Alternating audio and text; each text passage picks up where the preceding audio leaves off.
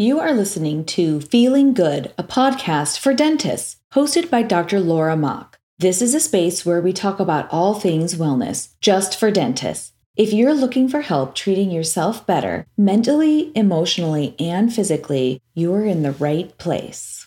All right, so here we are. It's another beautiful fall day here in Iowa, and I'm here to talk to you about emotional intelligence. And I'm going to start with a question.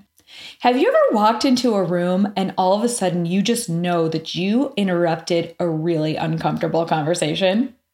It's like you walk in and all of a sudden you're kind of looking around and there's this energy. What did you see when you walked into the room?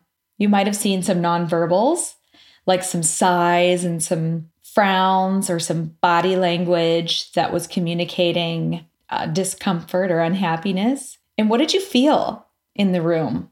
Was probably some bad energy. Where does that even come from? We're going to talk about that today and how as humans, we are kind of like pack animals and our moods, our emotions in humans are actually contagious. So I read a book recently called Primal Leadership by Daniel Goleman. He takes the emotional intelligence lessons that we've learned from psychology in the last few years, and he applies those lessons to being a leader. And so his book is actually written for leaders and business owners. And I'm going to start by explaining what he says is the definition of emotional intelligence. It's essentially the ability to recognize, understand, and manage our own emotions. If you could just picture a toddler screaming in the Walmart grocery section, maybe he's on his back kicking and screaming. This is the opposite of having emotional intelligence. This toddler has feelings and doesn't know exactly what to do with them anymore. It's also the ability for me to not lose my mind when I'm standing in a long line or I'm in a slow traffic situation. It's the ability to understand that I alone am responsible for my feelings and my actions. Now, Mr. Goleman teaches that as leaders, our emotional intelligence is the biggest factor in determining the success of our business. And why do you think that is? Well, our mood, which is our emotion, creates our actions. It drives that. Therefore, our mood affects our employees' mood as well. And our employees' mood creates their actions. So if we own a business and we have people working for us, we can't do every action that needs to be done in the business. We need our employees to do most of the actions. So we need to be able to direct their actions by giving them the opportunity to have the right feelings. And as humans, we are pack animals. In that way, we're not very different from, for example, have you ever seen a big flock of birds in the fall or the spring flying in the sky? And they're swooping and they're turning and they're this amorphous blob of birds, but they're moving together. They're not saying words to each other like, now we're going to fly west, now we're going to fly up or down. It's just happening. It's all nonverbal communication. And maybe as humans, we're not as precise as birds are, but we have that same thing. Another example is, have you ever watched dolphins hunting? Again, they're not having long conversations about what they're going to do next or who should go where.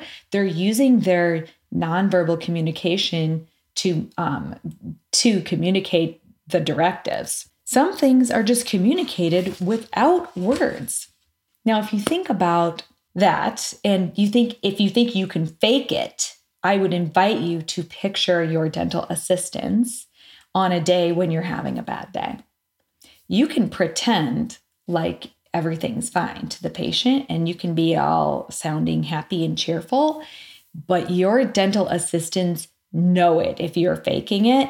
And my assistants can tell everything without me saying a word. They even know what instrument to hand to me, even if it's not the normal one that I would usually take. It's wild how they can do that. And they can sniff it if you're not feeling appreciative of them. You can even say, thank you so much, I appreciate you so much, but they know it if you're not telling the truth. Now let's step back for a second and let's just talk about the typical day for one of you, just in the dentisting part. Okay, so I'm not even talking about what you do before or after work. Just bear with me for a second while we explore what derails our moods. Okay, our main instrument turns at 250,000 RPMs, and we use it on living tissue that has nerves and is connected to patients who have anxiety. And it's in a place where millimeters matter, angles matter, isolation matters, cooperation matters. And sometimes we're doing it on patients with really protective airways, or, always my classic example, they can't lay back all the way, whatever. There's all these things that are connected to what we are trying to fix. And we have nature and biofilm and forces working against us. And then on top of that, if we just had to use our drill and our handpiece and our instruments, we could probably do okay. But then layer on top of that the fact that we have the pressure to be the communication leaders in our practice. And that's both with our team members that we employ and also our patients.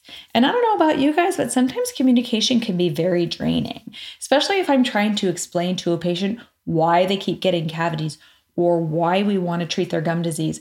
All these things where it's very important for me to communicate to them that I have their best interests at heart and I need to answer their questions and allay their fears. I love doing it, but it can be exhausting. And then the other thing that happens besides those two factors, the drill and then the communication, the next is that all day long, we're seeing our own vulnerabilities. So that might be in patient noncompliance, that might be in having the problems with our team or clinical failures. Every time I see a stain on one of my fillings, I'm like, oh, why is that happening?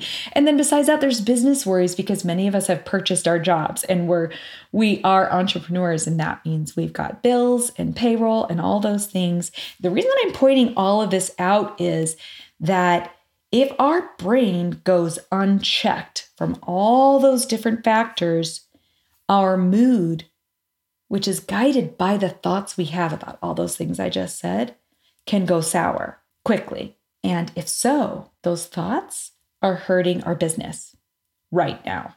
Now, after I read Primal Leadership, I decided to do an experiment that I'm going to tell you about. And I already wrote an article about this.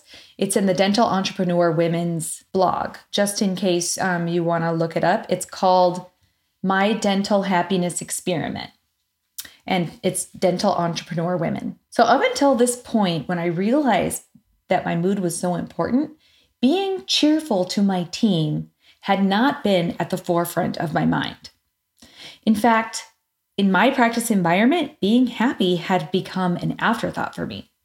If I thought of being nice to my employees, I pictured it as something I was doing to be nice for charitable reasons, because, I'm a good person and all.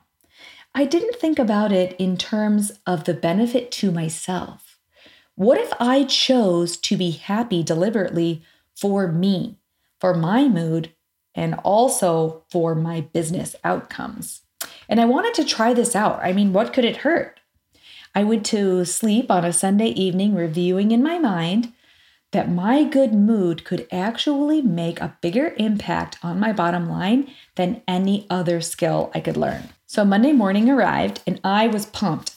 Our huddle began, and instead of reporting to my team the exact time frame of the insomnia I had the night before or about my husband snoring, I told them how excited I was to work this day with them. And I encouraged positive discussion about our day. I directed if we went off the rails. There were smiles all around, and I thought, maybe this emotional contagion is a real thing. At the end of our meeting, I expressed gratitude for each and every one of them and sent them off to give the best service possible. And we worked our butts off that day. All day long, I mindfully remembered that my mood was a valuable asset for my own work satisfaction and my bottom line. Even though we worked ridiculously hard that day, we ended the day with smiles on our faces and pride in our level of service. And I can't emphasize this part enough, you guys. Not only did we all have a good time that day, but our numbers were off the charts. And I thought to myself, oh, we need to try this again tomorrow. And I did. And we had another phenomenal day. And I did this all week. And I think by the end of the week, my team knew something was up. Now, have you ever been around a boss or a professor or a leader of any kind who did the exact opposite of what happened in my office that week? I have. Freshman year of dental school, in my simulation clinic operative course, I was trying to master class 2 preparations. And it was really hard for me. One day, a professor volunteered to stay after school to help the students who needed feedback on their preps.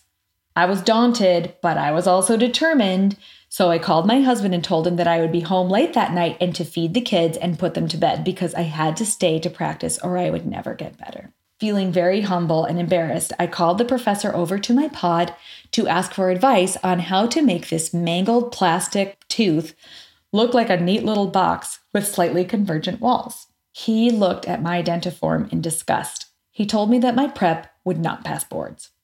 Then, as I was trying to tell him that I knew it sucked, but that I was trying to get better, he stood up and walked away. My heart fell. I would never be able to prep a class 2.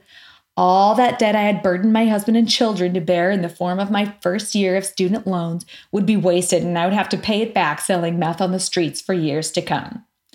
Imagine if that teacher had been my boss instead of my instructor. Do you think that I would want to go to the ends of the earth each day if I was treated like that? Now let's go back to the definition of emotional intelligence. You know, that ability to not act like a toddler. I asked myself, how have I been acting like a toddler in my practice? And how has it been affecting my results? Now, this is the part I always get to, guys, where I lay out my own vulnerability so you don't have to. I'm going to tell you some of the dumb things I've done. This is a really hard one. It was so helpful when I realized I was doing it. Getting huffy when we're busy and things weren't perfectly ready in an operatory. Now, if it's a typical day and the assistants have the proper amount of time to get ready and they're not doing it, then I have an opportunity to be a leader and pull my assistants aside and say, hey, what's going on? Do we need to perfect our systems here? But if it's a busy, crazy day and the assistant hasn't had time to go back and take a sip of water, I don't have any space to get huffy if everything's not out, because we're all just doing our best to get through the day. And you guys know which days I'm talking about. Here's another one. I know I already mentioned this briefly, but complaining about my insomnia at the morning huddle. You guys, I got into the habit of doing this. I thought that it was really important for everybody to know exactly what time I woke up and fell back asleep. Why did I think that was going to improve our morning meetings? I'm not really sure, but don't make that mistake. This is one that the employees actually pointed out to me. So we have a bonus that we do 12 times a year. And I got into the habit of poo-pooing the bonus when we would announce how big it was. I'd be like, well, hopefully it'll be better next time. Or I would say, at least we covered our expenses this month, instead of thanking the employees and rewarding them for their hard work. Like, if I'm going to bother to do a bonus, why am I pouring buckets of rain on it by complaining about it at the same time? And this one's bad too. This is my last example. We always huddle twice a day. We huddle at the beginning of the day and the end of the day. And at the end of the day, I started to get into these conversations where we were having a contest for who deserved the award for most tired. Not like, that's not who gets the award. It was just like, well, this happened to me, and this happened, and I was so tired. Instead of just thanking my team for the contributions they made, which would have been much better for the mood and the practice. So those are some of the things that I have done in the past that haven't been awesome. And I have a question for you. What mood did you share with your employees last week? What mood do you want your employees to get from you this week? And why that mood in particular? You might want to write it down. And how will your practice be better if you can spread that mood? Now, this is where it starts. What do you need to feel so that you can lead your team to feel it too. And since your thoughts lead to your feelings every time, what can you think to give yourself that feeling? So you guys want to know what I told myself during my own dental happiness experiment? I said this in my car to myself every morning. My mood is worth money. It was what spoke to me, and it made me feel invigorated. And when I felt invigorated, I was ready to share that invigoration with my team. And what do you think your thought could be this week? Do you want to try mine out, or do you want to make your own? If you want to make your own, take a moment. I'm almost finished with the podcast. Take a moment when I'm done talking to just experiment with some sentences you could say to yourself before you go into the office the next morning. Choose a sentence that gives you the feeling you want, and that feeling will drive your actions. And then afterwards, if this experiment has been helpful, will you do me a favor? Will you reach out to me and share your sentence and the impact that it had?